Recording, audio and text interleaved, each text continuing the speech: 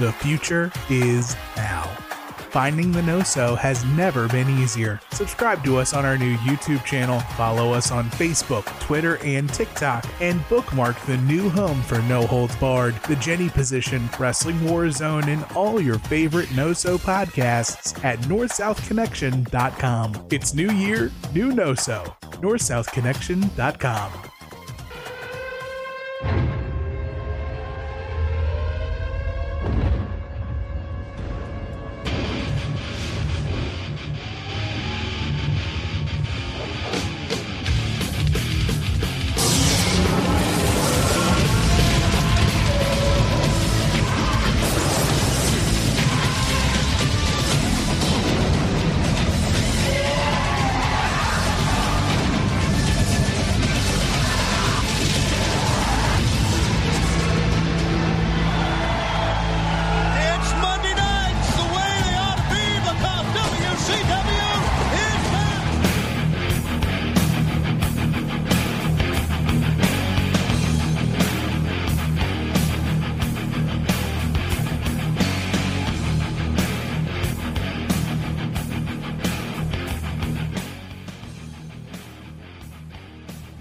You're muted. There we go. North South Connection Podcast Network fans, welcome inside the Wrestling Warzone, a Monday Night Wars podcast retrospective series. I am JT, and joining me as ever is my partner Chad. We are available to you on audio on any podcast application, as well as our website, NorthSouthConnection.com, and on video on our YouTube channel at North South Connection. You can subscribe right here if you're watching us right now, and spread the news. Why not? How's it going? Doing good. We talked about on the show your softball travels and getting a taste of the travel baseball. It's a pretty good grind. Saturday 2 games, Sunday 3 games, Monday 2 games, tonight 2 games. That's a lot. Yeah. Practice yesterday, 2 games tonight, and Jesus. 3 games Saturday. Ours is not nearly that intense. That's pretty wild. They're going. They're between. Well, we made the mistake of he's playing in the rec league and the travel. Yeah. So tonight he would have just had 1 game, but he had his rec and his travel tonight. So I bumped him up to 2. But the travel, I mean, those tournaments, it's like the one Saturday it said 3-game minimum. But if you're in the like that game, they played 2 games Saturday, and then Sunday they could have played 4 games if they'd have won again, but then they got knocked out. So yeah, and those are like about an hour away, each one, different locations. Where the one Saturday is in Oxford, Alabama. Do you know what WCW superstar is hailed from Oxford, Alabama? Oh man. Let me see if this gives you a hint. I don't know. Who is it? Lash LaRue. Oh, that's right. Lash LaRue. Okay. Yeah. He's not from Louisiana? I mean, he may have been billed from there, but he lived in Oxford, Alabama. Oh, okay. Yeah, I think he's from Louisiana and character. Yeah, they tried the Cajun crowd, but yeah. Yeah, well, that's good. I mean, hopefully the families are good because that's like a big part of it. You're with them for so much that it's a big part of it. And I'm lucky that my daughter's best friend is on the team. Yeah. So her dad is like close with us and he coaches. So he like picks up a lot and stuff and like drops off. So for like practice, she's kind of handled and stuff like that. So yeah, no, I mean, I'm there. I'm pretty much there for all the crap.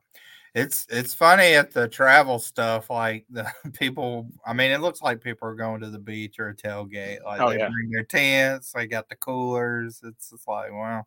Yeah, you might be there all I was very prepared for the first tournament. I brought like my chair, and that was it. And it was a little dire when we entered our Saturday. Wasn't too bad. They only had 2 games, but Sunday there was some split in the game, so we were there from like 9 to 4. So it was a little shaky. Yeah, you got to be prepared. You got to bring some snacks, bring some drinks, bring your portable charger. Because she started, it was like in the fall, so they had Sunday tournaments in the fall. So I was watching a lot of football the first few weeks on my iPad, so I had to bring the portable charger, and hope for Wi-Fi and all that shit. But Anyway, there Have we you are. tried the Mountain Dew Spark? I don't know when there'll be a WWE match. Spark match. Bray Wyatt Spark Kane, match. Return of Kane. Yeah. Spark. No, I have not. I don't. I've nothing else since the pitch dark. Pitch Black, right? Whatever it is. I don't know. Yeah, it was good. I'm all Coke Zero. That's pretty much it. Yeah, I'm doing Coke Zero. This tastes kind of like a raspberry lemonade, though. It's 0 sugar, too. It's good. I made use of that soda package on the cruise. All Coke Zero to make it count. They have the freestyles, right? Yeah, so I used to either do a Coke Zero or the Cherry Coke Zero. It's pretty much what I lived on. You are back from your voyage. Yeah, finally stopped rocking, man. Fucking go back Saturday night, and then Saturday night I was feeling it. Sunday was a little bit. Monday I had to go to the office, and around 11 a.m. I thought I was gonna like pass out. Like the whole office felt like it was friggin' moving. Like I felt like I was in the Twilight Zone. It was like the whole thing just felt like going. And then finally around like noon, like 8, and then it like passed for good. But that's a lot. We were on there. We were on the boat a lot. You know what I mean? It was like how many out of the 7 days? Yeah, some folks. Largest cruise ship in the world. This guy's acting like he's on the SS Minnow here. Spent a lot of time on the ends of the boat. You could feel it. You could feel it a lot. JT Island here. Yeah, I'll say I'm a once every 7 to 10 year cruise guy. I think. Are you really? I liked it, but I'm not like rushing. I wouldn't like rush back. Like I think there could be. I think there's big potential in a PTB. Oh, we think so. Yeah, actually, it'd be fun. Yeah, that would be I feel like an adult one with no kids, I think would be different. Like I mean, they were fine and there's plenty to do, but I think one of the big benefits is like you can kind of drink and fuck off, and like you don't have to worry about driving and who's going. Like you're all right there. So I could definitely see and that's what I've been saying to people in the past. Like I could definitely see like if within 2 years we're like, oh, let's do a big group adult only trip, I'd be in. But like and all that, I'd probably want to wait a little bit longer. But anyway, that's that. All right, so we're back here, back at it, and we are now 2 weeks removed from In Your House. It's time. We are on the go home for Starrcade. Yep. This is episode 99. Crazy enough, and that means Starrcade 96 will be our 100th episode on this podcast. Yep. Some said we'd never make it. How we planned it. That's what everyone said, but we're here. It'll be about our. Will probably be released. I need to look when our actual first episode dropped. It'll probably be like 5 years to the day too. Yeah, we did our first episode. 20 a year, not bad. Yeah, so we've had dips here and there, but we're back on track now, and we're excited because 97 is gonna be really cool. So we're feeling good about that. Yep. All right, let's dive into Raw. Even though we ended with Nitro last time, we usually rotate, but we're gonna do Raw first because it's the go home for Starrcade, so we want to end with Nitro. Right. All right. So where are we at for Raw? We still in the same? Still Nice Palace in Tampa.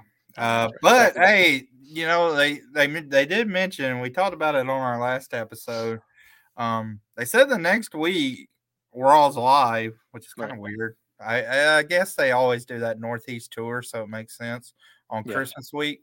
But they're in Albany, New York, and the Knickerbocker Arena, so where 92 Rumble is. So another big between that and the Ice Palace. So that's 2 big arenas in a row. So we do need to keep. And they're going to the Alamo Dome, which is like the biggest pay-per-view spot they've had in a long time since WrestleMania 8. The Hoosier Dome. Yeah.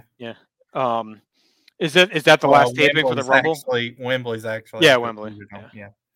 Are they in Albany until the Rumble, or is there another taping after that? I would guess there's at least another one. They seem to be doing that. Well, let's think. That might be the 4, because there's 6 weeks I think between shows.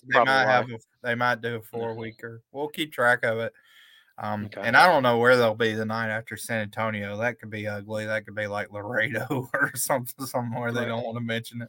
The Cajun Dome. That's a big Raw. So I'll be curious where they're at, because that's a pretty big Raw with Bret and everything starting kicking off his shit.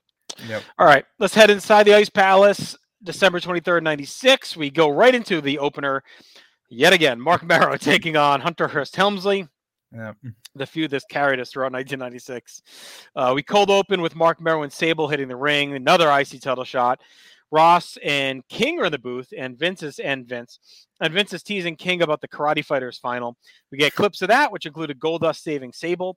Hunter comes out, and Ross reminds us he could lose the title tonight by disqualification or countout. We get some talk about his nose. King is still bitter at Sable, says she has a wig on. Before we get started, Goldust music starts. He emerges in the crowd with Marlena. They take a seat, not at ringside. They're kind of like up, like halfway. Yeah. Which is interesting. But it kind of, even though Ice Palace is still a bigger arena for where we've been, it's made it look kind of small the way where they were sitting, because it was like a really good view of them, but they were like kind of high up.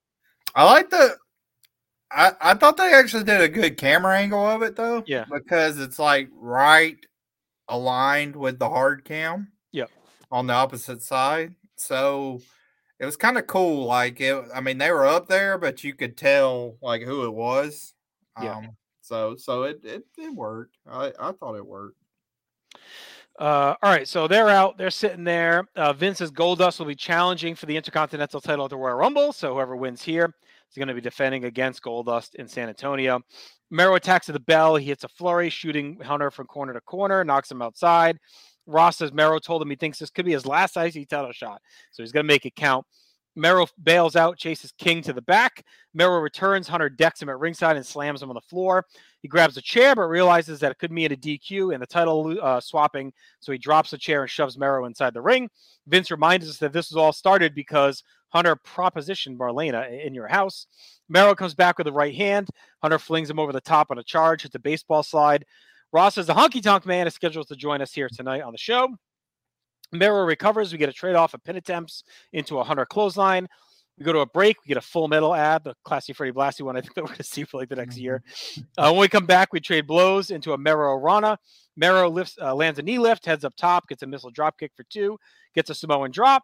He goes up top. Hunter dodges a moonsault, hits the pedigree, and pins Mero clean. Very clean. Mero's angry. He's shuffled off by officials. Hunter grabs the mic and shit talks Goldust about the Rumble. Makes some more overtures toward Marlena. Goldust comes halfway down the steps while Hunter takes off before he can get to the ring. Overall, this is the usual match. I mean, Mero's just been a loser in this entire feud.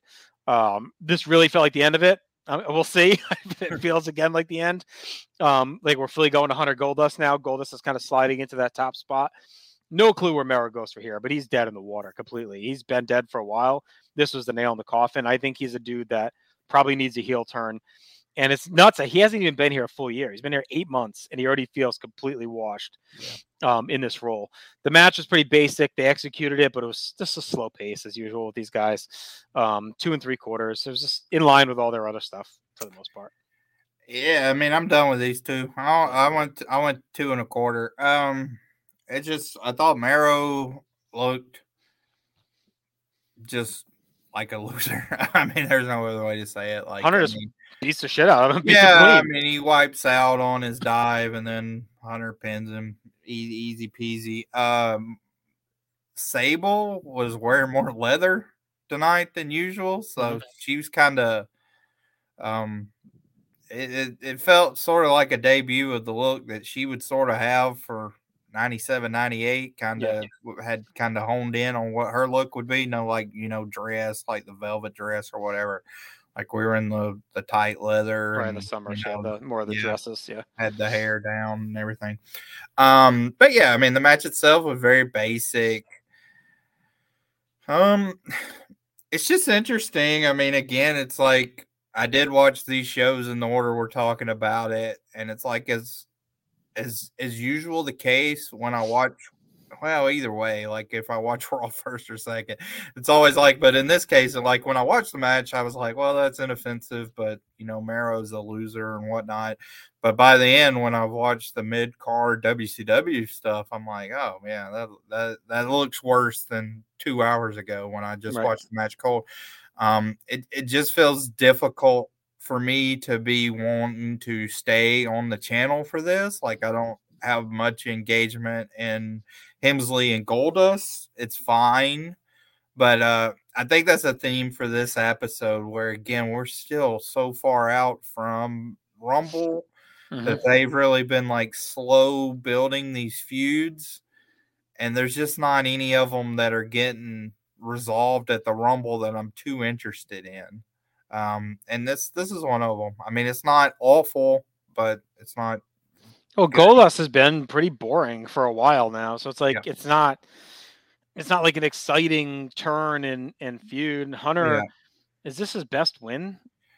I think it may be of the year. I think it's his best, like, straight clean. That's what I mean. It's like clean, dominant win. Like, I think this is kind of, I mean, from their standpoint, with a win like this, it's like, all right, like any remnants of him being in the doghouse is over with because, like, he clearly is.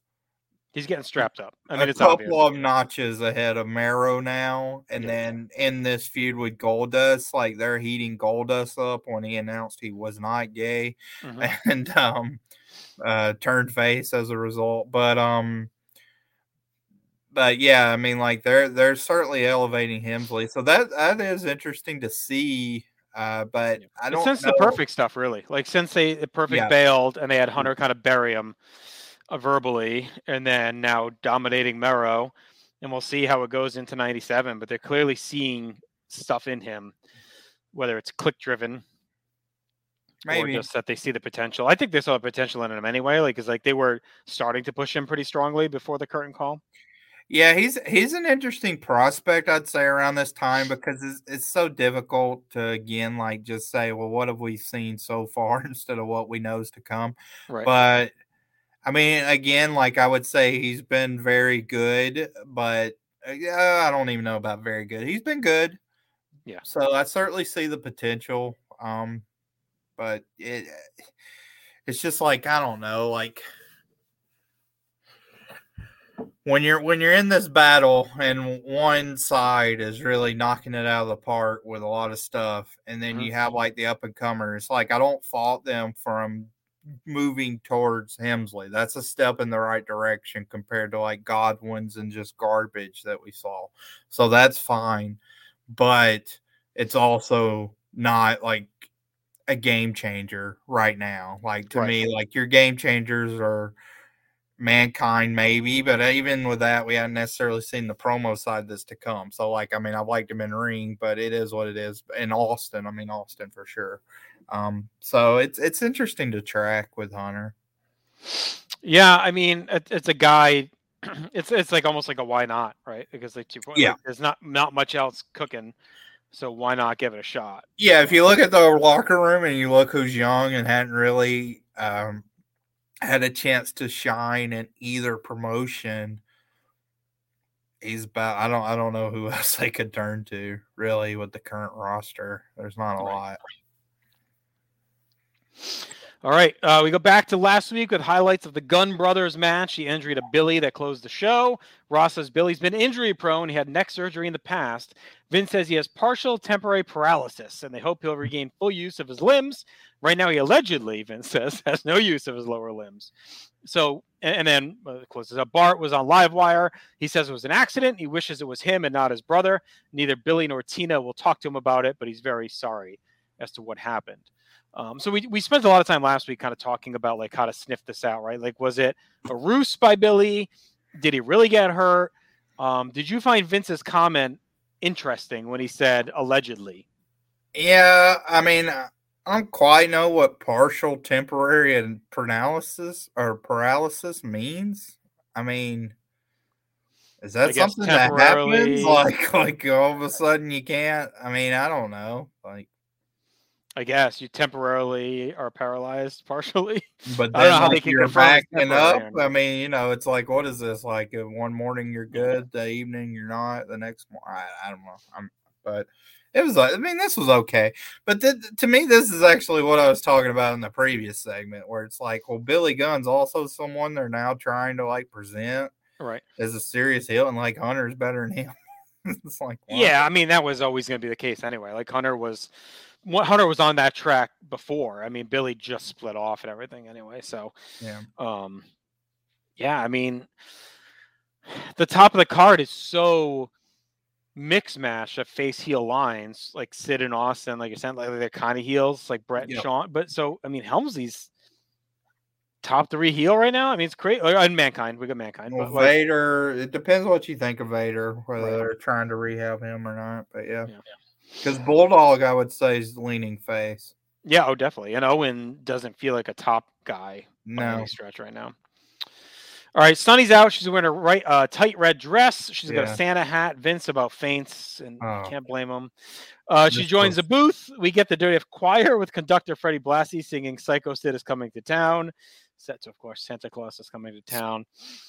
And then we go right to Freddie Blassie. Yeah, he's big in this. He's a little much. I know he comes in the pay-per-view. He's already been in a couple, hasn't he, for us? And he's all over these pay-per-view opening. I mean, I like Freddie Blassie, but it's a little much. It's not like he was Hulk Hogan, either as a wrestler or manager. It's a little weird. Vince loved him, right? Like his dad, it was that whole. I guess, yeah, like obsession with right. Blassie, and I think part of it is they,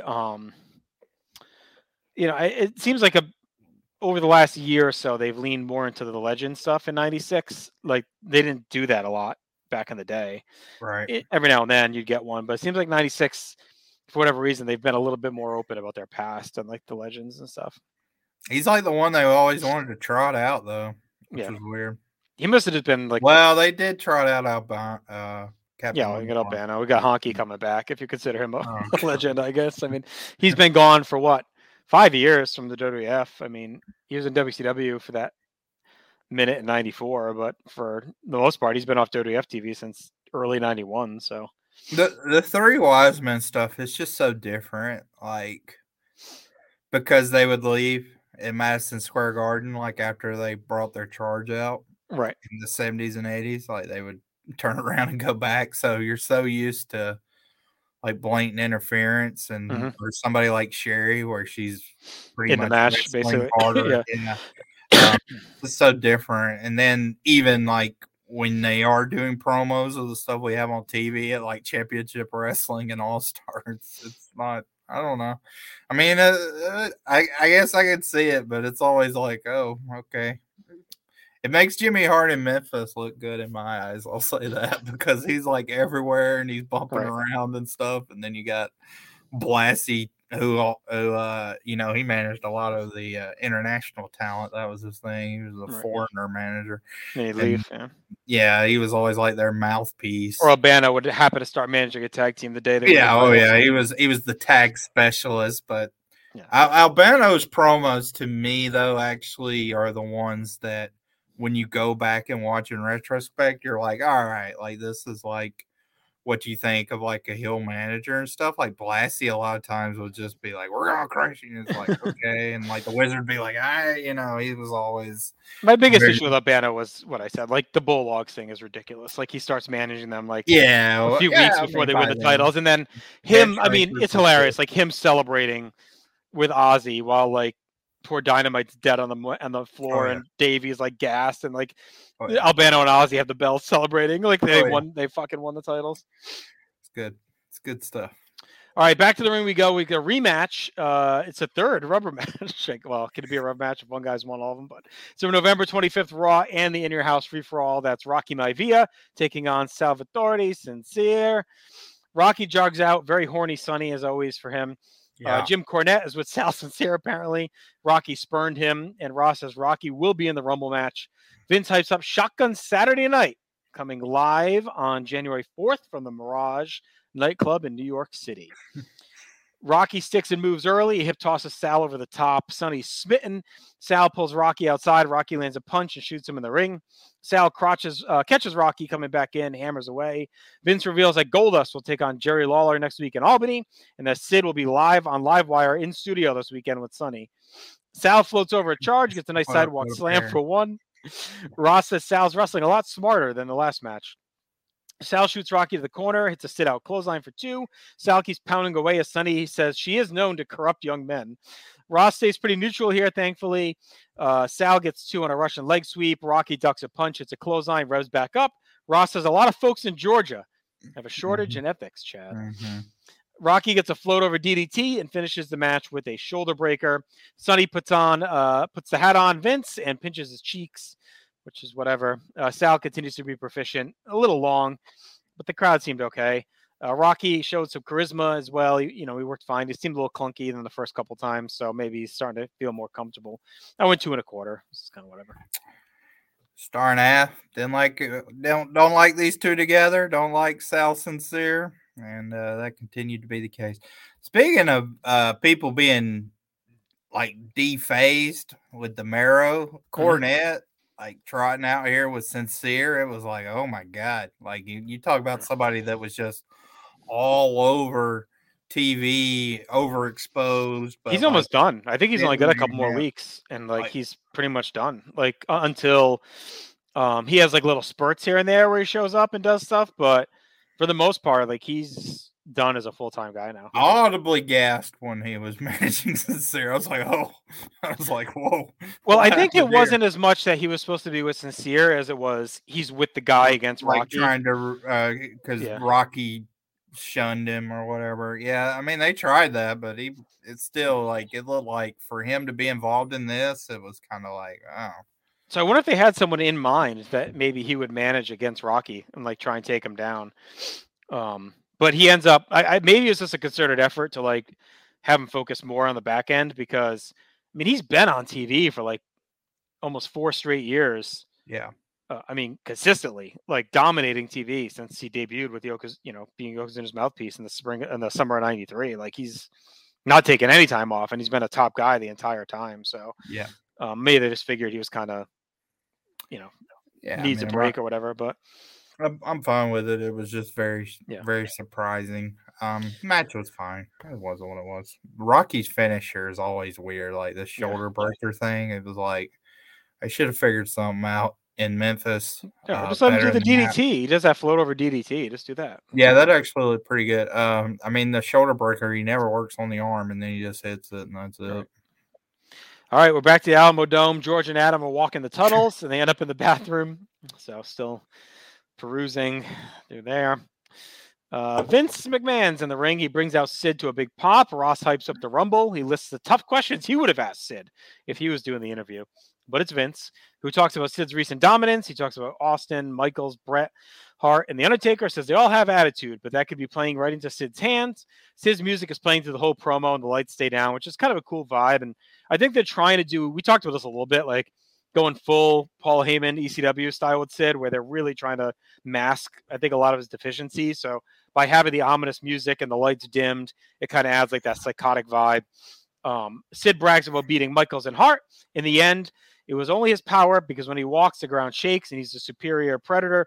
When we see Shawn walks backstage, he doesn't look impressed. Sid wraps up, and that's that. So, again, for Sid, it's all presence and confidence. There's no substance. He says the same shit, but he looks the part. And I like that they're putting a little bit of bells and whistles with him to try and make it not as obvious.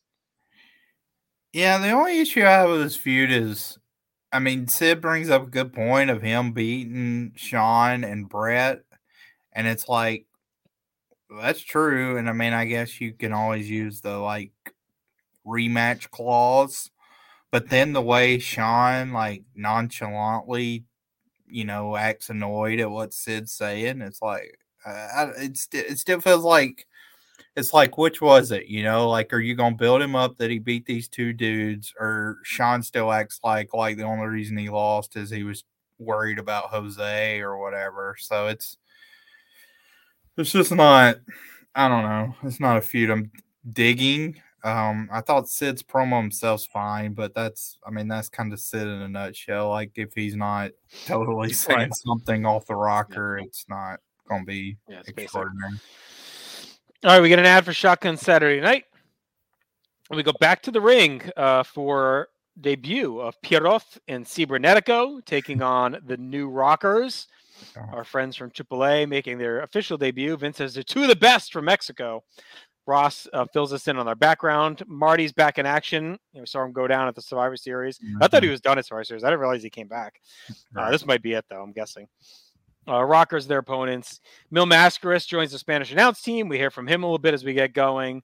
Leaf and Pierrot get us going with a quick back and forth. Do a Pierrot flurry, tags Cibernetico, overwhelms Leaf tagging, but he controls Marty as well. Ross gives the info on Lucha masks as Cibernetico cranks on Marty's head. Marty baits him into being distracted, and Leaf hits him from behind. Ross and Vince says neither team is popular in their own worlds, and Vince says Pierrot and Cibernetico aren't the high-flying type. And Ross says it's the stereotype that all Spanish wrestlers are high flyers. Already setting expectations.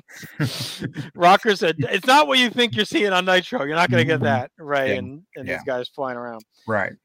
Rockers quick tag. They beat on Cibernetico through a break. We come back. He gets 2 on a sunset flip. Cibernetico comes back and takes Leaf down. Both men tag. Pierroth smacks Marty with chops and slams him with a powerbomb for 2. Ross says Pierroth and Cibernetico and Mascaris will all be in the Royal Rumble. Cibernetico hits a tope on Leaf. Pierroth slams Marty, hits a big splash for the win. This was not impressive at all. It feels like the WWF immediately out of the gate has like the lamer Lucha Stars. I mean, they're fine, I'm sure, but it didn't present that way. Pierroth looked like he was going half speed. He's not getting to show off much. The Rockers look washed. They didn't really move around guys. Like, this is where you could have used a guy like a Candido. He's gone. A Hakushi, he's gone. Like, that could have maybe like hung and made these guys look better. But the Rockers, I think that's what they were hoping to do. But it just felt like a little half speed. So I went 2.5. If you're watching this, and you're thinking like, all right, WWF is going to have their own cruisers now, and you go watch like Ray and Malenko or Psychosis and these guys on Nitro, and then you come here, and it's like just more of the same. Yeah, I only went 2. It was okay. But I mean, I knew I've watched these guys. I knew what to expect. I did think Pierroth's chops looked good. That one sequence where he was continuously chopping, I think it was Leaf, but he kept chopping him down, pulling him up, chopping him down. That was fine. But yeah, I mean, the Triple R guys, they were brawling. There was a lot of garbage. It's just a different style at this point. Once Ray and Psychosis kind of left pretty much for good in 95. Like 95, they did have a lot of that high flying between those guys. Even like Heavy Metal, Jerry Estrada, but he can mix it up in brawls too. But yeah, I mean, these are more like your beefy brawler Rudos. So they work accordingly. They did face Furnace and LaFon on Superstars. Where's that? Give me that. So that might be interesting. I actually want to track that down. But as far as the debut, it was okay. I did think Ross was good on commentary. Like this was better Ross tonight because he gave good background. Oh, it was much better. He's definitely kind of fading off of the only time he really gets saucy was with the saying he should have done the interview instead of Vince or whatever. But besides that, he's been pretty straight. And I mean, I'm sure this probably was the first time Vince had set eyes on either of these guys. So even 1, 2, 3 Kid, like all the guys that could have maybe done something with these dudes are gone. So yeah, Furnace and LaFon, I get why they didn't put that on Raw, maybe because they're trying to keep them protected. Maybe Owen and Bulldog could have done something with these guys, but then they're not going to win. So I don't know. I'm trying to think of who else like they even had that could have done anything. I guess Rockers are probably the best shot. Well, so. I don't know. I think they actually would match up better with a brawler type. So yeah, maybe new Blackjacks or whatever. I mean, I don't know, but yeah, you just got to put them in with. It's a different style. I mean, they're more bulky.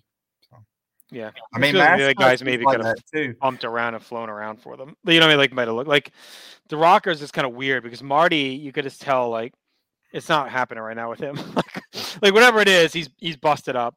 And I think Snow like wants to break out, but he's kind of saddled with this shit right now. Like I think he's a guy that is probably waiting for like a solo push, and just kind of feels stuck with Jannetty still. All right, Ross talks to Mascaris about the Rumble. Mill says his experience and how great shape he's in, and talks about his love for San Antonio. Vince says another award-winning interview from JR. Let me see how old Mill. He's gonna be in his 50s, right? Probably in his 50s, man. Let me see. I'm gonna say 57. Yeah, he was born in 1942, so he was 55. Oh, close. That Vince line was funny though. I thought it was a good dig at JR. Yeah. All right, we get a Royal Rumble match entrant rundown. So declared so far: Hunter S. Helmsley, Flash Funk, British Bulldog, Ahmed Johnson, and The Undertaker. So we already know that we're going to have double duty on this Rumble card here. Did we have that 96? I don't think we did. 95. I don't think we did either. 94. We just had like Tatanka and Bigelow. So this feels like the first. Yeah, Brett. I know. And so yes, 94 and now in this kind of the first big ones outside like Piper 92 or whatever. But this seems like the first one they're really coming out and saying like, a bunch of guys are doing double duty. All right, Honky Tonk Man's back on the scene. He heads to ringside, and Vince says Honky was on Superstars, said he had a big announcement, but we don't know what that announcement is. Honky takes a seat at the announce table. He talks his usual shit. Sets up our main event, which is Bret the Hitman Hart taking on Razor Ramon, a big rematch from King of the Ring 1993 and Royal Rumble 93. Yeah, Razor's strutting around after around the ring after a break. He's ready for the action. Honky's chopping it up about being back in the WWF. Bret's out to a pop. Ross hypes up this week's show at Rosemont in Chicago on Thursday. Vince says that WrestleMania tickets will go on sale that day as well. It's so funny. It's such a different world. Like now, like the Mania ticket sales is like this huge deal and everything. And this is just like a throwaway line by Vince on Raw. You know, I think that was actually like a secret shots fired because on Nitro they talk about the United Center Nitro on January and how many tickets are still there. And so they may have known like the advance was really good for that. So it was like, all right, let's get these on sale. Let's see what we can do at Rosemont. Try and take advantage. Yep. Honky says he's there to do the things he used to do, play guitar. But I guess my point is, it's crazy that Mania tickets is December. Oh yeah, I mean, nobody was planning nobody was reserving a hotel. Kyle Forchetti was. Didn't he traveled in? Did he for 13? I think it was one of the ones he did, like the travel club or whatever. Oh, they had that then. All right, Honky said he's there to do the things he used to do: play the guitar, sing, dance, and find the new greatest. Bret and Razor feel each other out. Honky's going on about his goals. Bret works the arm as Honky says Bret will go home a loser at the Rumble. He's not going to make Honky's cut. Razor hammers Bret down, works him over. Honky says Razor's too greasy. Bret comes slugging back. Vince talks about how aggressive Bret's been since coming back. Razor goes to the eyes. He clubs down Bret, slowly works him over with strikes and chokes. We get some talk about Austin. JR talks his great Superstars commentary and asks if he's getting a Christmas bonus, and Vince just laughs at him. Honky predicts Sid will win as we drag along. Very low energy. Bret takes over on the floor. He picks up the pace, shooting Razor to the railing and the stairs, beating him into the aisle. As they all talk about how uncontrollable Bret is. After a break, Bret hits a bulldog, gets into his closing offense, and finishes with a sharpshooter. Very sleepy match on a very sleepy Raw. Just filling time. 2 stars for a Bret Hart match for me. And low key, like outside of Survivor Series, Bret has not brought much to the table since his return. Like, you always think of that early 96 stretch where we were down on him a little bit, where it felt like he was checked out. Yep. Maybe it's rust. Maybe it's him feeling uneasy with the Shawn stuff. Maybe he's just not back in the mode yet, but we haven't seen it. I'm curious when it kicks back in. Yeah, we talked about that. I think that's an underrated thing. Like people know he was gone for a while in '96, but and Survivor Series is like an all timer, so it almost excuses it. And I guess your mileage may vary on the Iron Man, but I'd say besides those 2 performances, and again, like some people hate the Iron Man, but I mean, I just don't know what you can hang your hat on. And like even this on what could be a broomstick match, I mean, like Bogner was no good. So he sucks. But he had one good match on Raw. It was when, remember, Shawn fought Hunter. Who did Bret fight? It was like in the build up to 12. I thought it was like a match we liked in there, but was it Kid? Maybe. No, I don't know if it was Kid. It was someone, but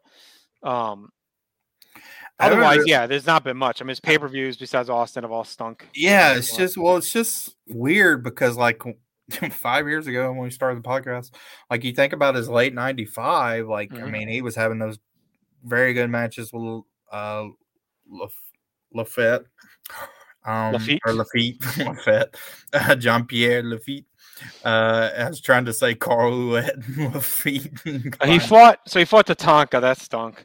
But he fought Helmsley. We both went 2.5. So I mean, that's what I was thinking of. But that's not. No. I wouldn't say that's actually great. Like you would. I mean, we were down on him and Diesel. Had a good match. I would think you'd hope he'd have a good match with Helmsley. Like that's your opportunity. Right. We were down on him and Diesel. Him and Taker had a stinker on Raw. Yeah, I mean he's somebody even him and with Goldust we didn't like. Yeah. Him and Taker at the Rumble we weren't high on. No. Yeah, I mean I'm back to the beginning of the year now, and nothing jumps out. It's in that Mania. I mean it's one of those like sneaky, possibly could be the worst year of his career that we have on tape. I think so. Maybe until his end run, but even then, he probably the WCW stuff. But even like 99 has more. Yeah. So yeah, we'll see. It sucks, but it's I think everyone thinks of the Austin match. He comes back red hot, but I don't know if he heats up until after the Rumble.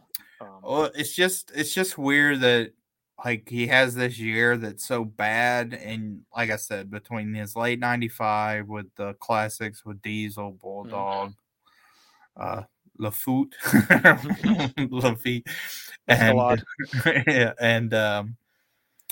but his late '95 run, and then obviously like '97. Like '97, he's a contender for worldwide wrestler of the year, and like in '96, I don't think he makes my top 100. I mean, it's 1.5 matches. I don't think that solely can make it. Right. All right. Match itself, I don't know if I said I want a star and 3/4. It was no good. Vince talks to Sean backstage. Sean's dismissive of the questions about Bret and Sid. He just kind of trolls Vince. Seems a little annoyed. So that's that. It's nothing. I mean, they're still setting the seeds for Sean versus Bret, but we're 3 months out. So what can you do? Let's do our awards. Best match, I went Mero and Helmsley. Yeah. Moment, I went Helmsley's promo. I don't even let me even recall what I had. I may have just defaulted to Sid's promo. I did Sid's promo. I gave Helmsley the MVP. Beat Mero clean and called on Goldust. Me too, which is really weak. Shots fired. Just had Ross saying a lot of people in Georgia have the lack of ethics. Yeah. Debuts, we had Honky, and the final grade. Probably one of the worst Raw grades they've given in a while. I went 3.5 out of 10. It was sleepy. It was boring. Yep. Nothing really clicked, and it's a classic Triple H that he gets MVP on one of the worst Raws of the year. There you go. Yeah, I mean 4. I don't know. I mean, it wasn't good. It's just like listen to what we described in this show, and then when we talk about the first hour Nitro, just think like that was what this was up against. The last one I had this low was September 9th. I had one at 4 in early December, but what did you rank that 12-2 Raw? I have that as a 4 out of 10. Okay, yeah. That was bad too. Yeah. Not been a great December for WWF. A long December, as the Counting Crows would say. Yeah. Not great. Even the post, we'd kind of held our hat on the post pay-per-view Raws, and I mean, this one was okay, but nothing crazy. We'll see. Hopefully 97 will turn things around, but yeah. All right. Listen, check out everything we have to offer here on the North South Connection. We have a lot of cool content, like not just our normal podcast. We're doing a lot of short content as well on video. Ryan Gray's hyping up the WWE draft. He did a mock draft special, and he'll be doing a live draft special, which I think will air right before this. It's going to be Sunday night. So, yeah. There you go. There you go. No, actually, that's going to air before this. Yeah, week after, right? Yeah, or a week. Let me get the actual date on that. It's Sunday the 23rd. So yeah. Anyway, go back and watch it. This is really good. He did a live draft special where they pretty much, him and the team that joined him went on and did a their own draft as if they were Raw and SmackDown. They drafted the full roster. So that's a good listen. But he's doing a lot of current stuff. Clothesline Headlines has kind of become a floating show. So whenever news breaks, he hops on and talks about it, does recaps and stuff. So if you're looking for current day dirty stuff, we got it there in video format on this channel. All right. You want to hop over to Nitro? Nitro. Hogan's in the opening, of course. Naturally. They go in to the arena. Pyro comes off. There's zero mention where they're at. A lot of embarrassment on where they're at for this Nitro. Tony does say the arena is packed. They're in Macon, Georgia tonight. You think they'd call that out? I mean, that's it's home state. Yeah, it's a small. Yeah, I don't know. We talked about it. I mean, this is where Hall debuted. But if you're outside Georgia, I couldn't tell you how big fucking Macon was. I don't know. You know what I mean? Like, whatever. Like, yeah, but do you think like Macon's recognizable? I don't. As a wrestling fan, yes. for Okay. sure. Like I know Macon, Georgia from wrestling. So Right. as a wrestling viewer, I would know, Macon. And I'd actually probably think highly of it, thinking like a lot of stuff has happened in Macon in WCW history. Like it's a weird one to be kind of embarrassed about. Yeah. I mean, they make no mention of it, but there you go. Pretty much start us off right with our opening contest, which is a semifinal match in the U.S. title tournament. It's a familiar matchup, so we had a familiar match to start out on Raw, and we get a familiar match to start out on Nitro. You can be the judge on which one's more exciting, but it's Eddie Guerrero with Chris versus Chris Benoit. Benoit's back from Germany, so first time we've seen him in 5 weeks in ring, like live. He's out solo too. Yeah, he comes out alone. A lot of strikes to start. Taskmaster does his insert promo. We talked about how bad this angle's been. I actually thought this was probably the best we've seen of the Taskmaster stuff, where he seems more sinister and devious here. Basically says he's awoken something inside of him. Benoit fell into the trap, but it was creepy, I think, in the right way. So I give the weird ankle a little bit of a reprieve this week. The weird thing too is when they do the entrances, like Benoit comes out. Eddie is like on his ass. He's down the aisle before Benoit's even in the ring. Timing was off. It was weird. I don't know if they were trying to rush to like start the show off quick. It was odd. Like he's like out. Benoit's not even in the ring, and Eddie's halfway down the aisle. Yeah, I mean Eddie's like 8 steps behind Benoit, and then they start his music where he's like almost entering the ring. So reverse more holds.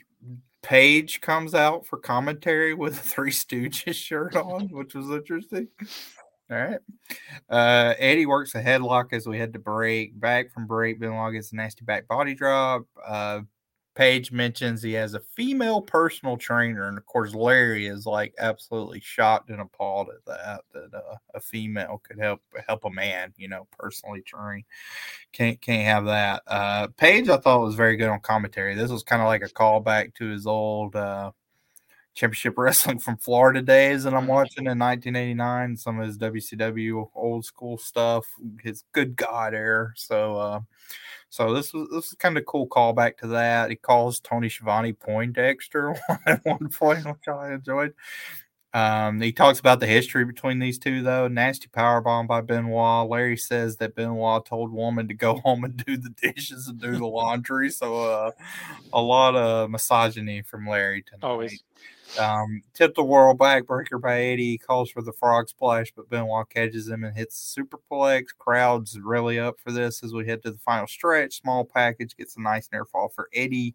Some more strikes between the two. Benoit does the pin with some rope assistance that get caught by Randy Anderson, and then they both go back to the top. Eddie shoves Benoit off. I actually like this finish where the referee's kind of pleading with Benoit to not perform a move in the ropes. Benoit kind of gives Randy Anderson a shove that allows Eddie to shove Benoit.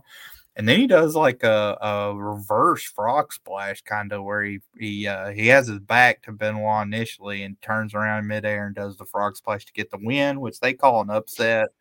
A really, really, really good TV match. Went 3 3/4. Probably one of the best TV matches we've watched since we've started the show in 99 episodes. Like, this is up there. So really, really good stuff to start Nitro. Yeah, it was really good. I was lower for some reason. I went 3 1/4, but I liked it a lot. It was a usual intense war, that snap and energy and anger. Great way to open the show. Sets up the U.S. title final. We're going to reignite the Guerrero DDP feud, which makes sense. DDP and Larry burying women together. Seemed like a match made in heaven for the two of them. Yeah, I mean, look, you can watch Raw and see how that started and then watch how this starts. It's just like only WCW can kind of roll this out, out of nowhere and just deliver this like on a whim. Whereas on Raw, struggles to maybe even someday sniff this. And I lied. I went 3 3/4. I had that much. I thought that seemed low. I wrote it down on my notes wrong. No. I looked at my sheet and I had 3 3/4. So yeah, anyway, it's a great match. It's a classic. hidden gem for sure for both really of us since we're both 3 3/4. Yeah. Sure. So then we get an interview with the Four Horsemen. Gene welcomes them out. Benoit's with them, but it's the whole crew. So Flair, Arn minus woman. So Flair, Arn, Deborah, Mongo.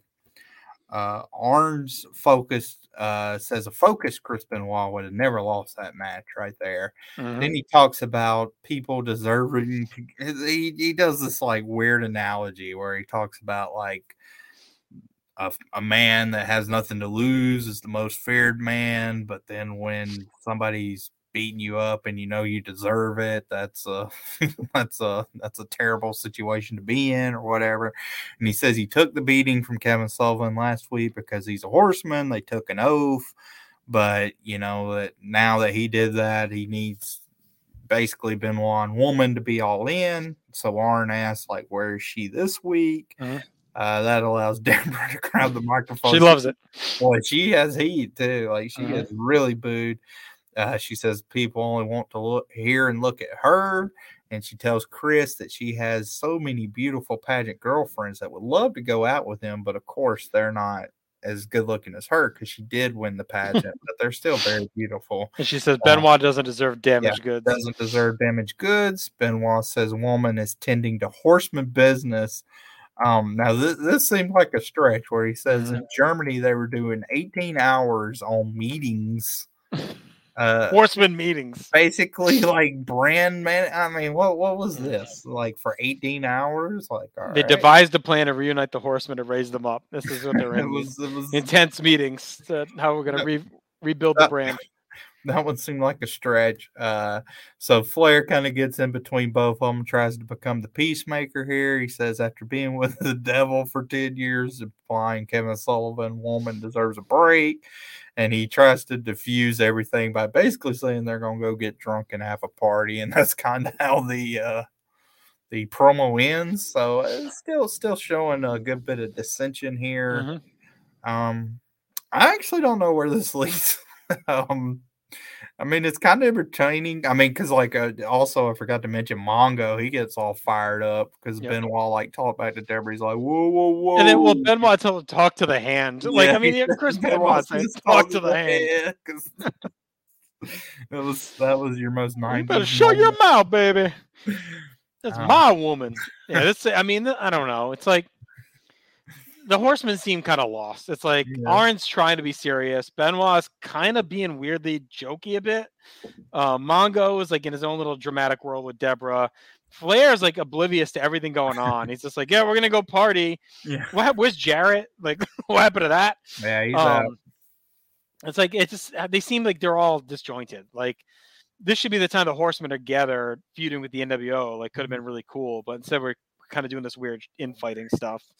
I don't know. It's I mean, Arn and Flair are so good, and Deborah's been pretty good that it's okay, but it's just like all right. I'm just ready for it to be. Yeah, it's always entertaining, just because of the personalities. Like even Mongo getting all like fired up and trying to be chivalrous for Deborah's. It's fun to see, but once you start analyzing it, it kind of falls apart a little bit from a lot. Talk to the hand.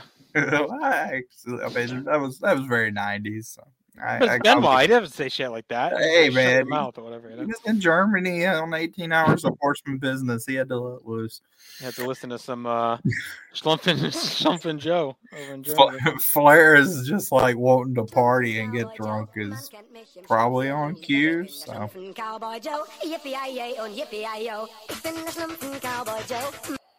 So Benoit listened to too many Smurfs. Is that German? Smurfs in German. All right. So that was all that. Then as we come back from break, Hogan's out. So boy, they stacked it up. Big match to start out, and Hogan's out like the 15-20 minute mark. He's out with his crew. Team 88, baby. Yep. Hogan, DiBiase, Vince, and Liz. like right out of WrestleMania 4, this fucking marching down here. I love it. Yo, dudes, it's time for Hollywood, guys. Hogan looks cut. Absolutely cut. He says Piper's hiding. He thought Piper might be the last of the men's men. And then he goes, "Yo, Roddy." I enjoy it. Piper's afraid of Hollywood. He's getting good heat for all this. He gets a kiss on the cheek from Liz. Says 100 years from this is actually pretty poignant, I thought, where he says 100 years from now, when the kids look at Abe Lincoln and George Washington when they talk about wrestling, they will see Hulk Hogan. I was like, not Piper. Yeah, not Piper. Which I was like, oh, okay. I mean, that's kind of maybe true. He took over the Turner Empire, founded the NWO, scared the skirt off of Piper. He feigns kind of acting scared at Piper coming out. And Tony is appalled and pissed at all this, saying Piper isn't scheduled to be here. Hogan knows that. And then Hogan kind of brings up the past people. So he brings up Macho Man, he brings up Flair, and then he brings up Piper and says they all can't measure up. So I thought this was a strong kind of go home heel promo here for Hogan. Then kind of hit his mark, got in, got out, good stuff, and was getting a lot of boos and looked very cocky and confident with, in his mind, thinking that, Piper wasn't going to be there. So he was very gloaty tonight. Yeah, he said, too, he was talking to the head of WB. So I think Warner Brothers. It was good. I liked it. I mean, it felt a little rambly at times, but that's Hogan. I don't know. I think you could maybe say we're like 1 week too long to hype this match at this point. Like, this felt like it's a good promo, but probably redundant and one we didn't need. It felt like maybe we really peaked at that last episode, and we'll see if this can carry that heat into Starrcade or if we're just going to kind of rinse repeat just to kill the week. Yeah. I was a big fan of this. This is one of my favorites, actually. All right. Nothing. So we get the WCW Saturday Night ad. There's nothing with it. It's just that year in review. Yeah. So that's that. Now we get a debut. Old friend for you, Tombstone. Yes. Versus Lex Luger. Tombstone is 911. Sure is. Well, I mean, ECW wasn't in Macon, I don't believe, at this time. It wasn't in Atlanta, I don't think, unless Macon was somewhere they kind of ran, though. I feel like it's maybe it's later. Yeah, probably later. This seems late for Tombstone to come in, though, because when did he leave? Oh, God. He left ECW a lot earlier. He was gone in like 95 or whatever. I know he comes back for a minute and Taz jobs him out. I don't remember if that's after or before this when he shows up and Taz chokes him out for that one night, but let me see. Well, he's got a pretty easy cage match to decipher. Only 102 matches, period, for 911 and old Tombstone. Showing his last ECW match was House Party, which was January 5th. So, yeah. But even before that, was he around regularly? I thought he was already gone. Because I know he comes back for like one thing. Taz. No. Well, it's like he was regularly there. I mean, like maybe it's after this. Maybe he comes back after this run. Maybe it was like because we're into 98 on Three-Way Dance, so it might have been 97 where he shows back up for a minute. Spike Dudley beats him in 98. Oh, let me just type in Taz. That shouldn't be too. I thought Taz beat him when Taz was marching through guys, like when he beat Paul Vollins. Now. Nothing with Taz unless cage match is off. No, I mean, he's in some stuff, but nothing one-on-one. I thought Taz beat him. I thought he came back and someone beat him. Maybe not. I don't know. Okay. It could have been a run-in or whatever either. Yeah. He has this, looking at this run, it is like insane. So a crazy, like he has this match on Nitro.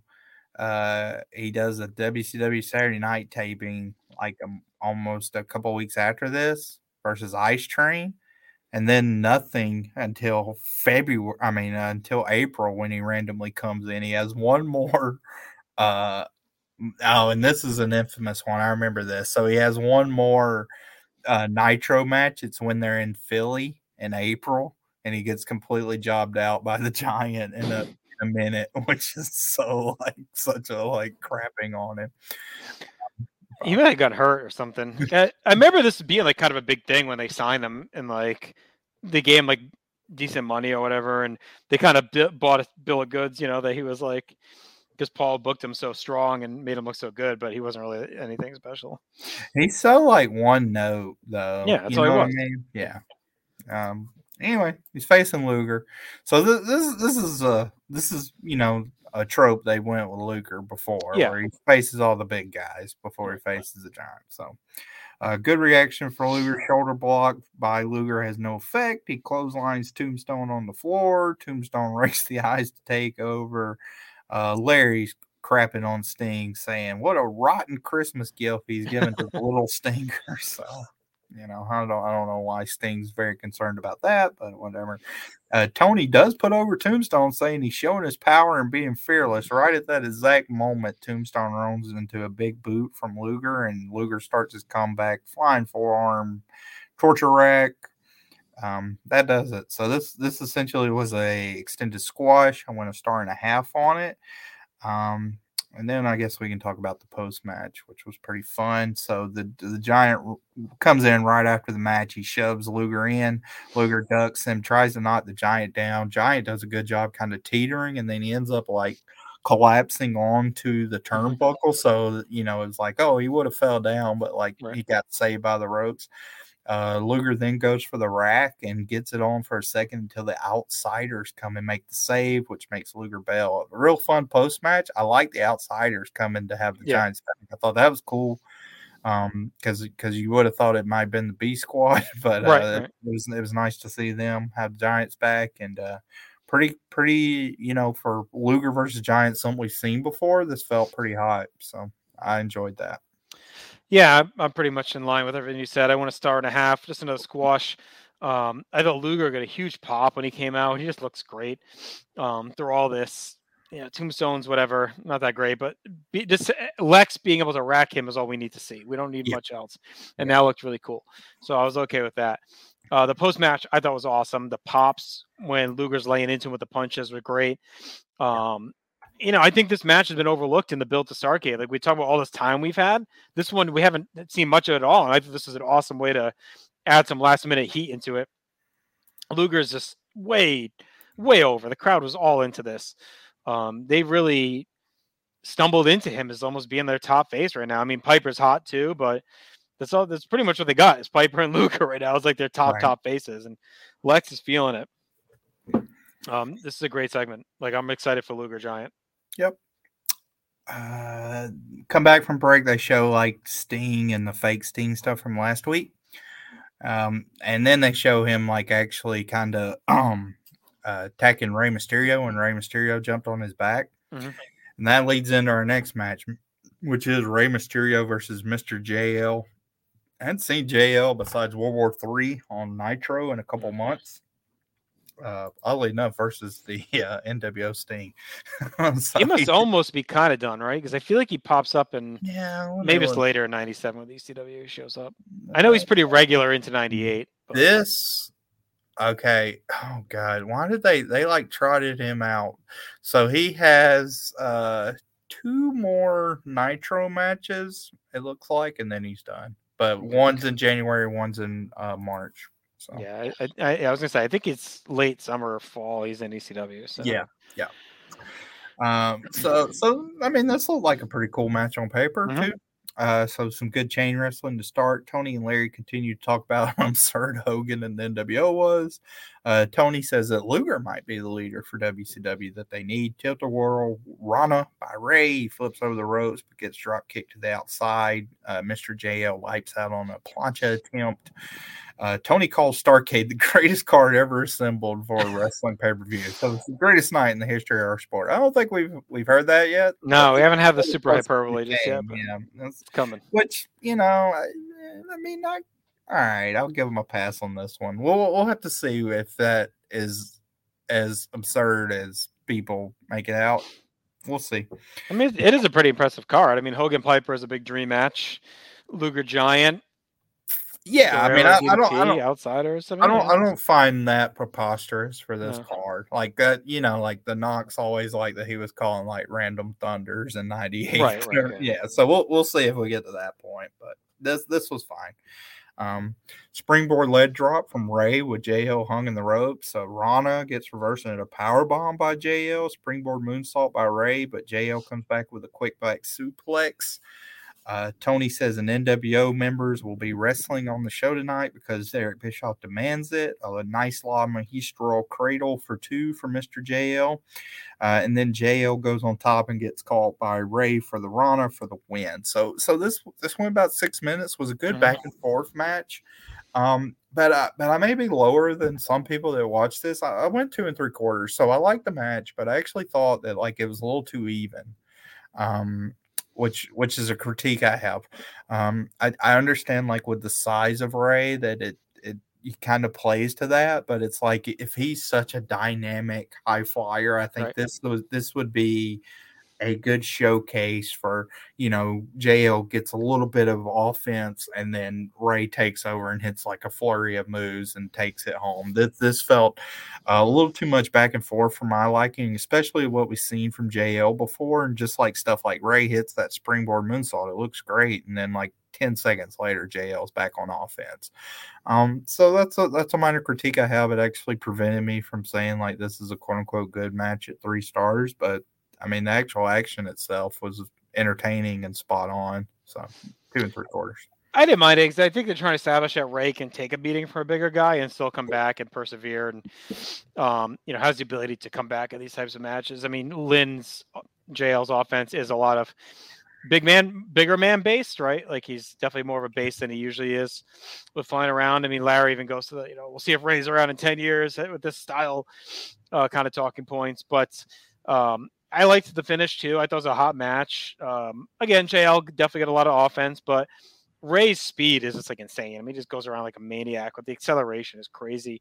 I went 3 1/4. Like I like this a lot, quite a bit. I didn't mind JL getting the offense because, I know he hasn't been on a ton, but like he's a guy that when he's on, it's not like he gets squashed usually. I feel like he usually gets stuff in. So I don't think it's like, Cobra getting over on Ray or anything. Like I think JL like is a guy that's presented as someone that could hang with the Ray. Okay. Now I did like this actually. So Ray goes to the announce booth. We hadn't really seen this. So Ray goes to the announce booth.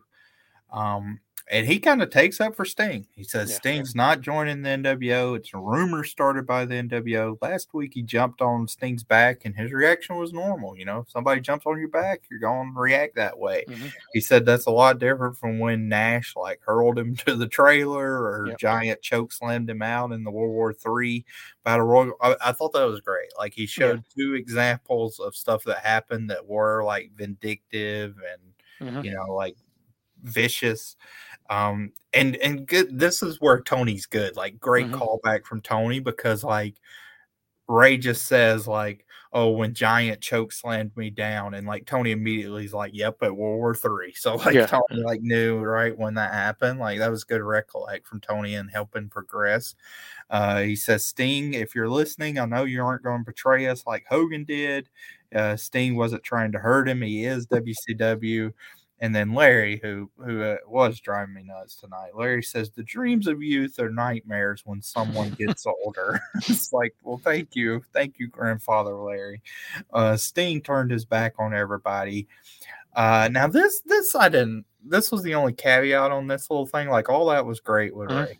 The only thing was he asked to show the video of like him jumping on Sting's back to like show that it wasn't vindictive or whatever, and they end up showing like the Sting music video we got last week that shows nothing of that.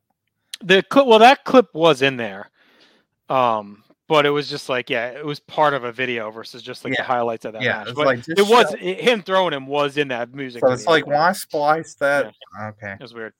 But the Ray stuff was really well done. Like you said, Tony definitely added to it.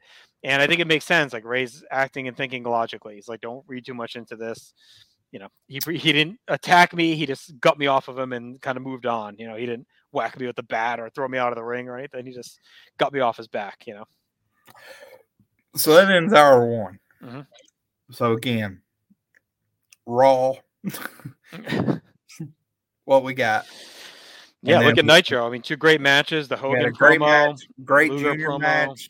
A high-flying match, Hogan promo, Luger squash with a cool post-match stuff, which even if we kind of our issues with it, it's still probably better than anything on Raw. The Horsemen. I mean, even the Horsemen, what they're doing is more entertaining than like annoying Sean backstage. Right.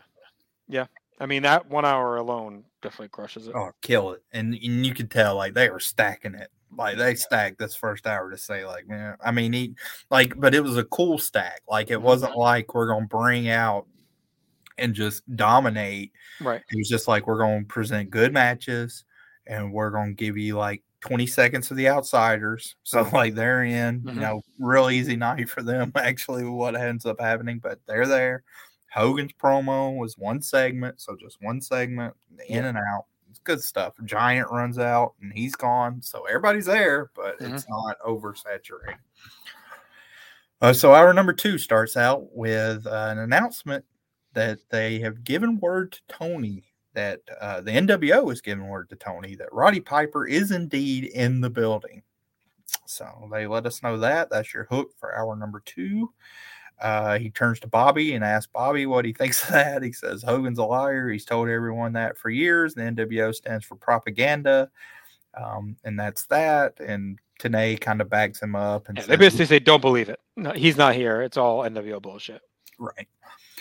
So we start out hour number 2 with a match that God only knows how many times happened in the WCW power plant in front of nobody. Glacier versus Sergeant Buddy Lee Parker. A lot of Glacier background from Tenay. We learned the mask, 200 years old, and just a bunch of families, a bunch of police officers, and all that state patrolmen, and all this stuff. And then Bobby makes a donut joke immediately about Glacier's dad. What did he say? Like he's like got a 124 was the badge number, and Bobby's like, was that how many donuts? House down. Now, big question here for us on housekeeping duties. Do we consider this a debut for the old Sarge? Wasn't he in the Battle Royal, one of them? He was not, but the Leprechaun has had a match on Nitro. Yeah, I think this is a debut. We haven't seen the character Buddy Lee Parker. So. Okay. All right. So let me see if I had him marked down. I did. I had him marked down as a debut. I had that a question. So a little bit different aesthetic for Glacier's matches here where the snow's still falling, but the lights are on. It's not pitch dark anymore. So we're changing some stuff a little bit. Parker attacks it first. Glacier, I mean, all right. The play-by-play for this match is essentially like Glacier does his whole martial arts routine. Right? The crowd dies. So I'll say this. Crowd does not care about any of this. I'm sure like I said, I'm sure they've done this match 200 times in the PowerPoint. It kind of looked rehearsed, right? But I did dig the amount of variety of kicks that Glacier showed because he gives a enziguri and a right kick to Piper's head. It was a lot of the kicks were stiff. It gives a kick to the back of the head, a nice like running front kick, kind of. Oh God, I can't believe I'm even gonna say this to comparing Glacier, but Toshiaki Kawada style. I mean, so at the end of the front day, leg back round kick, as Bischoff would say. So he whiffs on the first cryonic kick, and Sargent actually kicks out of that. So I think that was kind of Buddy Lee like teaching the rook, you know what I mean? Like, hey, well, Parker lasts longer than most guys have, and it took 2 cryonic kicks to finish him. So. Well, that's what I'm saying. Like him whiffing on the first cryonic kick, I think was that old mentality of like, hey, if you don't hit me flush, I'm not selling it, brother. Right. So that was like a training lesson in the ring for Sarge. And the second one, he wastes him with. Like, he actually did that one pretty good. So, I mean, I actually enjoyed this more than the crowd. I'm not saying it's some great match, but I thought this helped play in the variety of the show tonight. I mean, it's clear to see that whatever visions they had of Glacier as I don't even really know what they thought the ceiling was going to be for him. It's odd to see because, like, it's tough to explain how much capital they put behind him. I mean, maybe they just always planned for him to be in his own world. You know what I mean? Yeah. Like, that might have been the plan from the start. Yeah. So, I mean, I went 2 stars. It's not like I gave this a great rating. I went half a star. Come on. A lot of kicks. The crowd hated it. I mean, this Crowd glacier push is moving at a glacial pace. I mean, we're just like going nowhere since. When did that first vignette? Was it April 29th, right? 29th. Yep. I mean, here we are. He's still having squashes, and looking pedantic. So whatever. We'll see. We'll see when the world grows around him. I think it's soon in early '97. We get some stuff action. So yeah, well, blood's about to run cold. So there we go.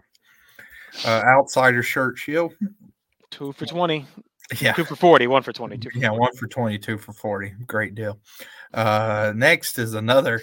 So again, we had our junior match, our high fly match, our martial arts contest. Now we get our kind of garbage match. Amazing French Canadians versus Public Enemy. Public Enemy is a tag team we saw so much of, and we actually hadn't seen them as a tag team in a while. It was the October 7th Nitro. Again, maybe he's banged up a little bit or something. Yeah, well, Rocco Rock was out. Johnny Grunge did have that singles match in November. Right. So Rocco was out on the show. So Jock requested everybody to stand for the national anthem. They end up they butcher the words on Public. It's kind of on purpose. It's kind of funny. Tony makes fun of them for not knowing the words. Public Enemy charges and hits them with their flags. Oulette has a stocking. They put like one of their stocking caps over Oulette's eyes and double team him. He responds by sending Rocco Rock into the guardrail. Parker stomps on him on the outside. And basically this match didn't have any like legal tags throughout the match. I mean, it's only a 3-minute match, but it's just like a straight brawl, like mayhem and whatnot. So Jock does the Rougeau Thez press. Does that ever get a name? Like, that seems like such a cool double team move that you would. It wasn't like the Tower of Quebec or whatever. Maybe I'm so bad with like names. So when he did that, I was like, that needs a name if it don't. But and then he does a Boston Crab, and Carl hits a nice leg drop, so that looked cool. The table comes in, it gets placed on the top rope in the corner, and they're going for Oulette's assisted senton. But Rocco Rock comes back and like shoves Oulette off, accidentally breaks the table in the process. Carl took a rough bump on that one. It hits like the edge of the table. That was not supposed to happen. And then Public Enemy basically then just used the table blatantly to draw the DQ.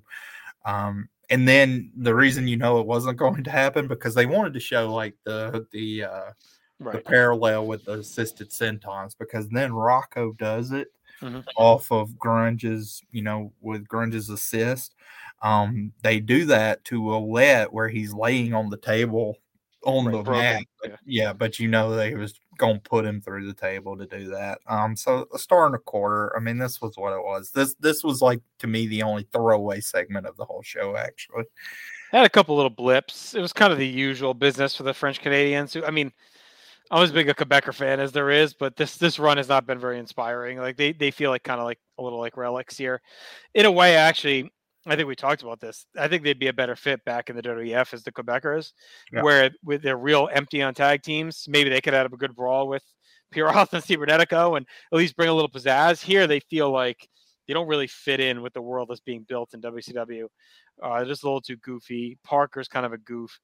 At this point, so this was disjointed and a little messy. I went a star and a half. I mean, it was fine, but again, to your point, it's a few minutes on a long show, so it's fine enough to throw away.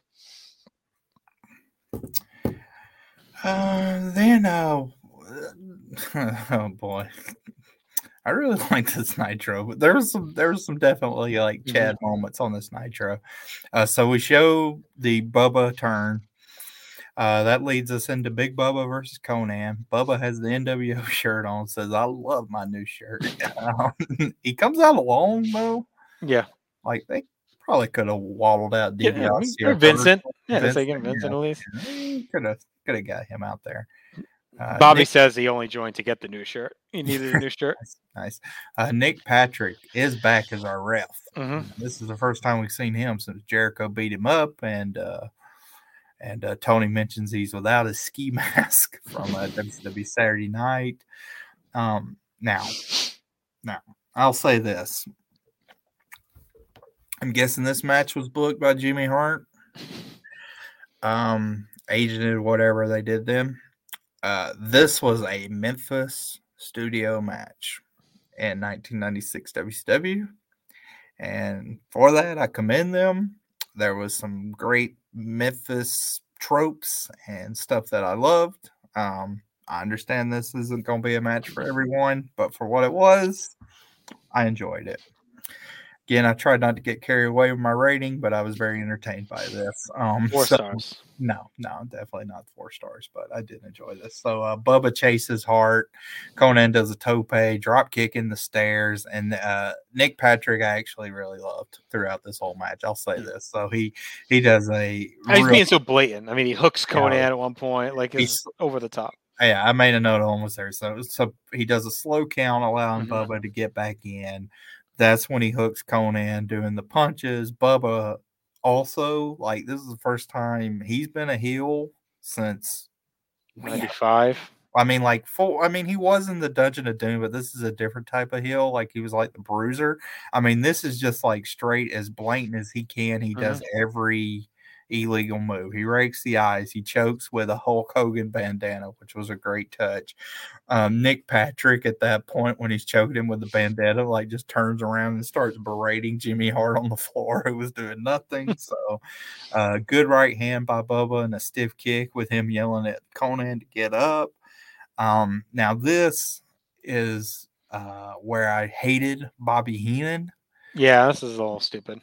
As somebody that never worked Memphis and doesn't understand that, like, Bobby sucked with this. Like, Bobby just needs to realize at this point he can jab with Lee Marshall and all this stuff. Anything with NWO, he's got to be WCW. Yeah, like, you just got to be on the team. Like, you can be like, like, they all confirm. They're like, oh, we all are WCW, but Bobby says, well, things are negotiable. Depending on money, and even Tony would join for the right money. So yeah, this is like, it was unnecessary to even go there. And like, he keeps saying like, well, we don't know for sure that was Nick Patrick in the ski mask, and it's so much, like, it is so bad. Then Tony brings up a great point where he says that Eric negotiated that contract deadline to coincide with Starrcade, so he could like beef up the reserves in case Hogan needed some extra help. Right. And that's cool, because 30 minutes after this, when we get to the Hogan ending promo, keep in mind the first 2 people that run out to help Hulk Hogan in that ended segment. It's Wall Street and Bubba, the 2 people that signed on those contracts. So that's cool. All that we needed was buff the stuff to. I'm surprised they didn't like give a WCW flavor. I mean, NWO flavor to the commentary. Like, I'm shocked that they didn't have DiBiase step in, and do Nitro with like Tony and Bobby and tonight. Like, I'm surprised they didn't do that. Like, and just so we want to give our side of the thing. We end up seeing that someday in the future with the Alliance, right? Like, Heyman is in the booth to counter JR and speak on behalf of the Alliance. Like, I'm surprised we don't have that on Nitro with DiBiase, so Bobby doesn't have to be the guy, but give it the butts, right? Like, let DiBiase or whoever do that. He doesn't need, but he just doesn't need to do it on this. And it's only certain thing. Like, he berates Hogan, which that works because he's always hated Hogan. But like, why all of a sudden is he like Mr. Referee? It's like this is stuff he would jab with Gorilla on primetime. I mean, I think the reason they didn't do that is they still thought there were still going to be Nitro, like NWO Nitro, so it's going to be so segmented. It doesn't happen. So then Patrick throws out Hart and does like the most over the top Jim Joyce Angel and you're out of here, throws him out. It's great. It's just great. Like, complete. That was so mental. Jimmy says, I didn't even touch him. Oh yeah, Jimmy's like, I can't believe it. I didn't do nothing. It's so good. This was so good. So Conan pounds on Bubba. And we get a quick count by Nick Patrick. Like with Bubba choking him, he'd be like 1, 2, and then with Conan, he was like 1, 2, 3, 4. And then Conan sends Bubba over the top rope, and immediately, like, Nick Patrick's like, and calls for the bell. Bobby's, of course, like he had to do his job. So it's just like, it's annoying. Conan goes to be down Nick Patrick. Bubba saves him. So, like I said, I mean, this is as Memphis as it can get, 2.5. So again, fair rating, but on Chad like entertainment scale, I loved it. So. I think like Bobby was trying to do a little bit like Larry does, but Larry just sounds more cerebral and like his points are a little more sharp when it comes to like where to defend and how to defend them. Yeah. Well, I don't know. I just think with Bobby, like, I don't know how to say it. Like with Bobby, I don't think Bobby at this point grasps that like you get over the severity of how much of a threat NWO is if you're like on the side of WCW. Right. Yeah. Like he can talk about that. He can say like, you know, I hate agreeing with you, Tony and Tenay, or, you know, I mean, like they can be antagonistic in the booth, like begrudgingly together. And that puts it over.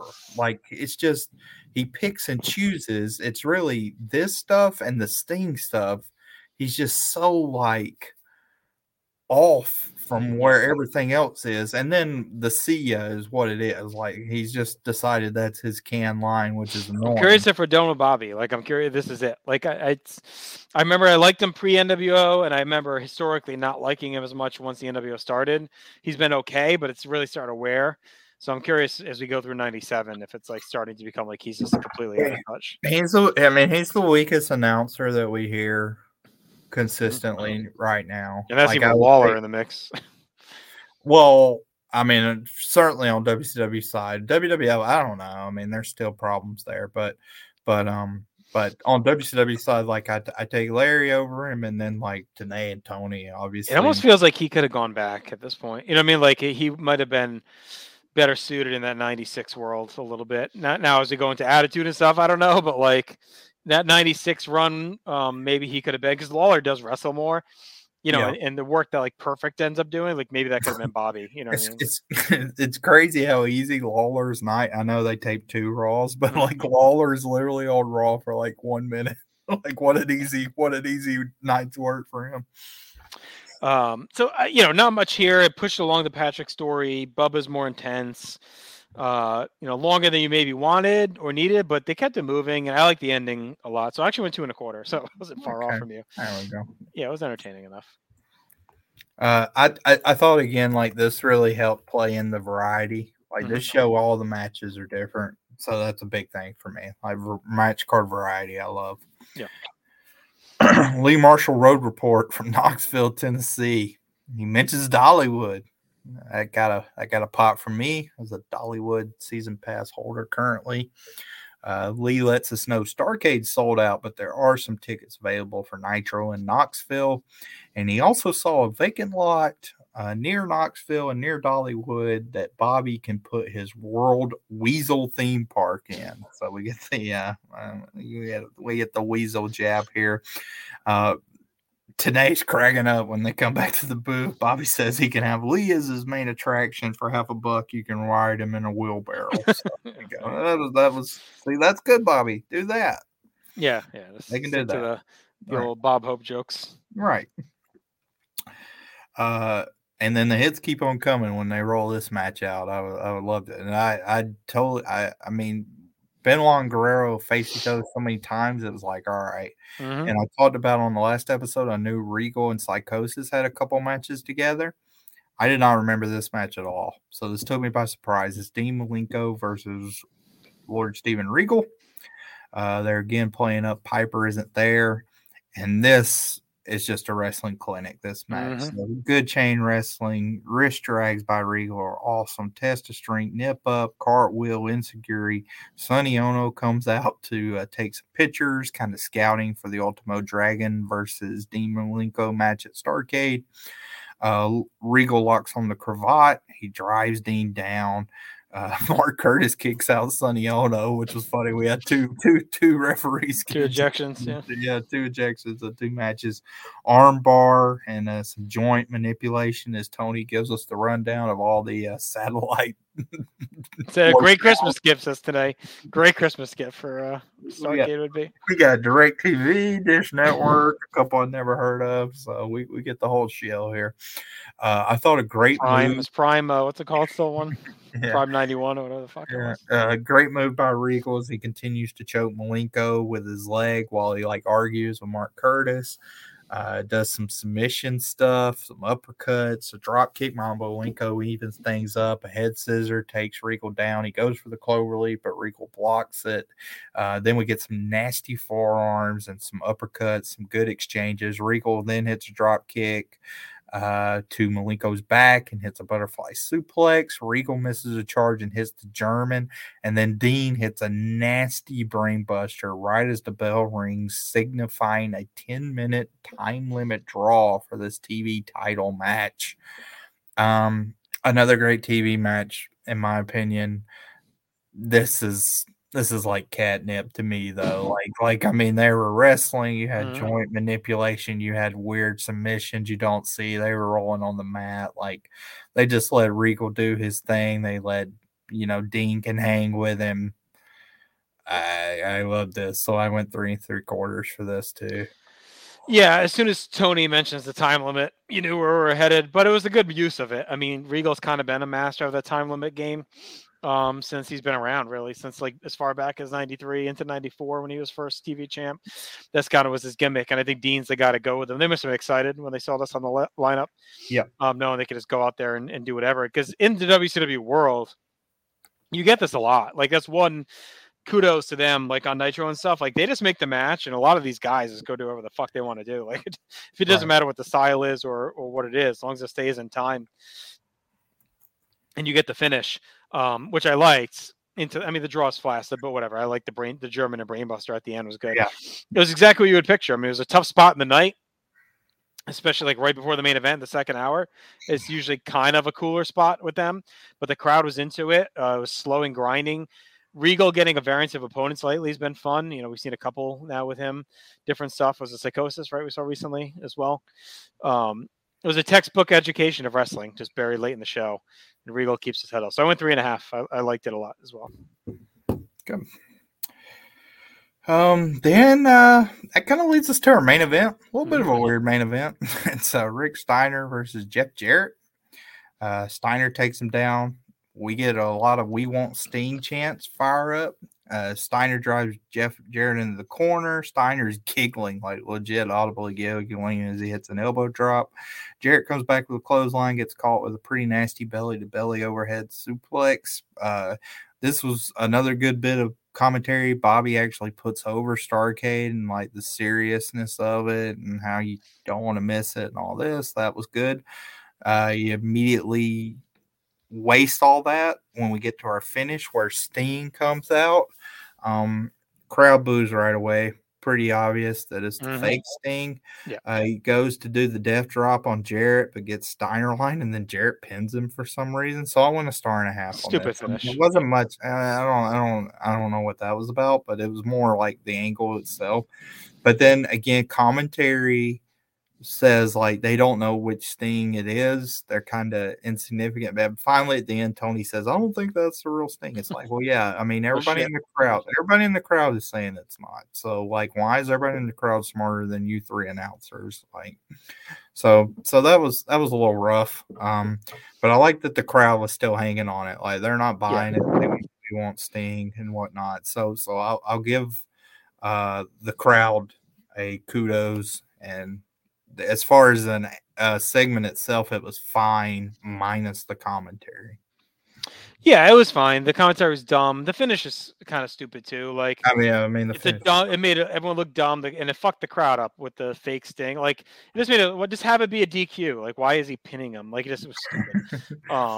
It's not some moral victory. I don't know. I want 1.5 stars as well. It's a typical kind of. We get these on Nitro sometimes where the main event seems like it may be cool, but it ends up being 2 minutes and then into a promo or an attack or something like that. So it's not really, it's just a nominal main event. Yeah. And doesn't really deliver much beyond that. Yeah. Main event's not really the main event. Yeah. So then they kind of leave it it's cold. You go to a break, Cole comes back, NWO music coming. You're well, who's this? Out comes Hogan. Solo. It's like, oh, I thought we saw this dude before. It's like, oh, he's back. That's when we get the see ya from Bobby. Hogan gets in the ring, lets us know he got the Western Union letter. For all you people that believed in Roddy, he dropped on his knees and wrote to him that Hogan is the icon. You're a lot greater than I dreamed I can ever be.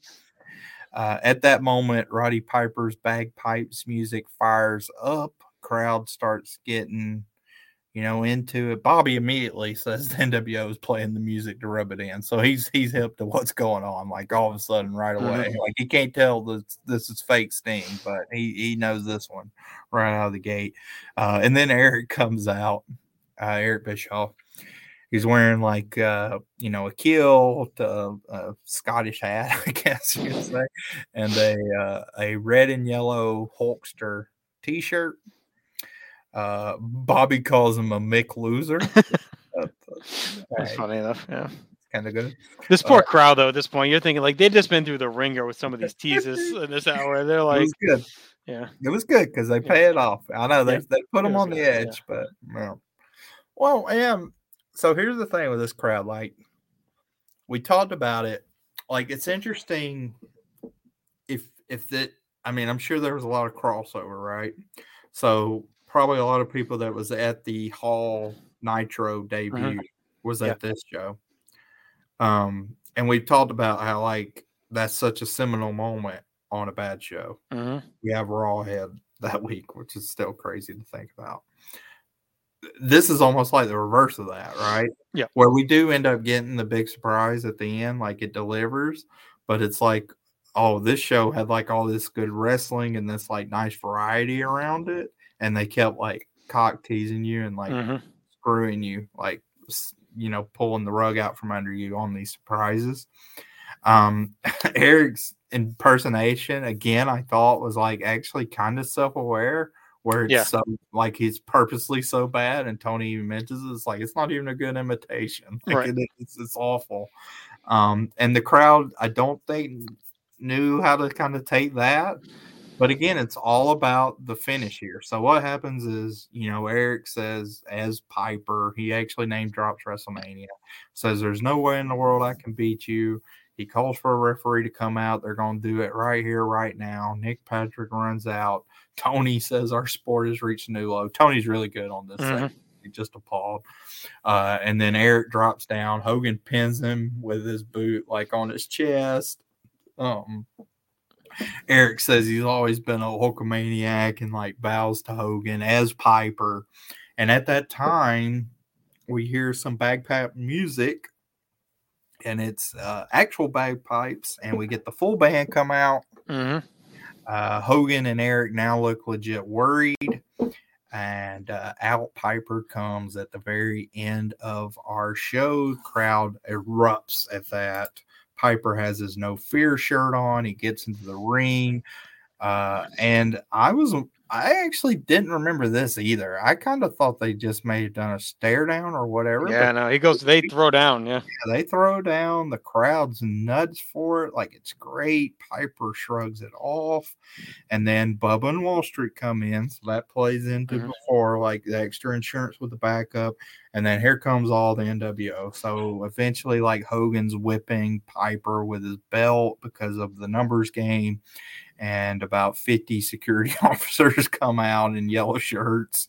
Vince security guys, they come out and separate them.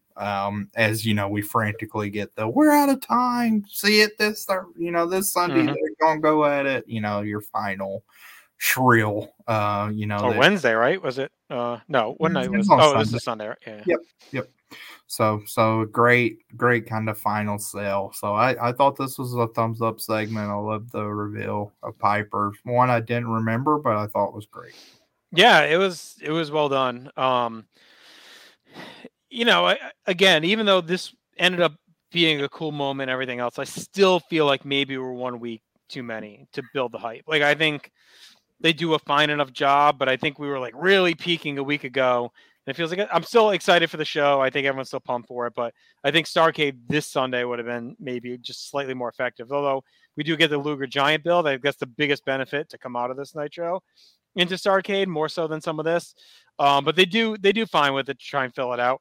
The entrance of Piper was really cool. Sting watching Sting's was in the interesting. rafters too. Yeah. Yeah, we see him watching, so that's good. A little late in the night, after all the teases at once, they paid off. So it's right at the end for the crowd. But all in all, it's still a good ending, and they salvaged a little bit of the teasing they did throughout the night. So, yeah, I actually thought they peaked it pretty good. I'm on the they peaked it at the right moment. All right, I think maybe 1 week. Oh, they hadn't been physical. I mean, they hadn't been around, so I like that. I mean, this is the first time they've actually been face to face since World War III. So, I mean, it's been a long haul. It has, yeah. But I mean, yeah. How many nitros? 1, 2, 3. This is our 5th nitro since World War III. Yep. And then lob on 1, 3, 4 more since Halloween Havoc when Piper debuted. Yeah, I mean that bridge between Havoc and that's with all the Bischoff stuff. So that was carrying it. Yeah. All right, let's get to our awards. Match of the night. I had Guerrero Benoit. Yeah, it's pretty stiff competition, but I went that way too.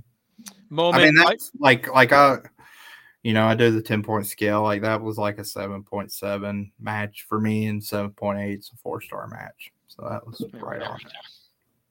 All right, the moment I went with Piper's entrance, his arrival. Me too. I ended up going Luger MVP though. I thought he looked awesome in the match. In the post match, he was super over. I thought he stood out the most, like the biggest star on the night. Yeah, this may be one I'm pretty adamant on. I'm pretty adamant on Hogan. I thought Hogan was great. Yeah. Like it's cool. I just think like it's so easy for this angle for the NWO for everything to be cool. Right. And I mean that's good. Like the Outsiders are playing that up, and that's good. And the Giants like throwing Rey Mysterio and that looking awesome. But like Hogan is able to be entertaining, which he wasn't at all in the beginning of the year, but to get the correct reaction from the crowd. Like he was not cheered on this night. No. And so he's done a great job in this role and being detestable, but not being like go away heat, like annoying too. So I thought it was very good. And just like the way he like at one point when Bischoff comes out as Piper, he like shakes his knees like really comically, like he's scared of Piper coming out. And then when Piper does come out, like the change in expression and how he was like worried and stuff, it was actually,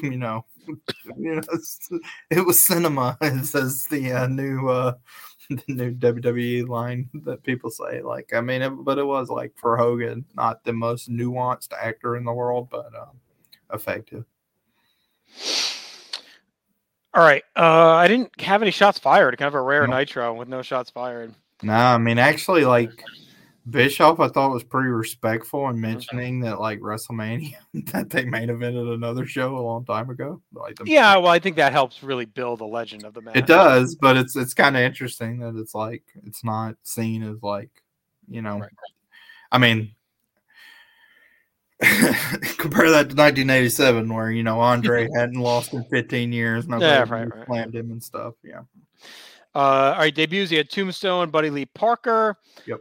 And I ended up going 7 out of 10 on this Nitro. A very, very good episode.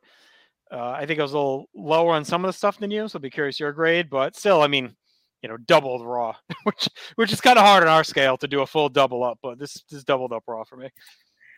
Yeah, I initially put 7.5. As I talked through, I'm bumping it to 8. I mean, to me, this is a great Nitro. It's a lot of variety. Two very good matches, a couple other good matches, entertaining stuff for me, and then a great segment to end. So, I mean, maybe like there's some stuff to nitpick like there, but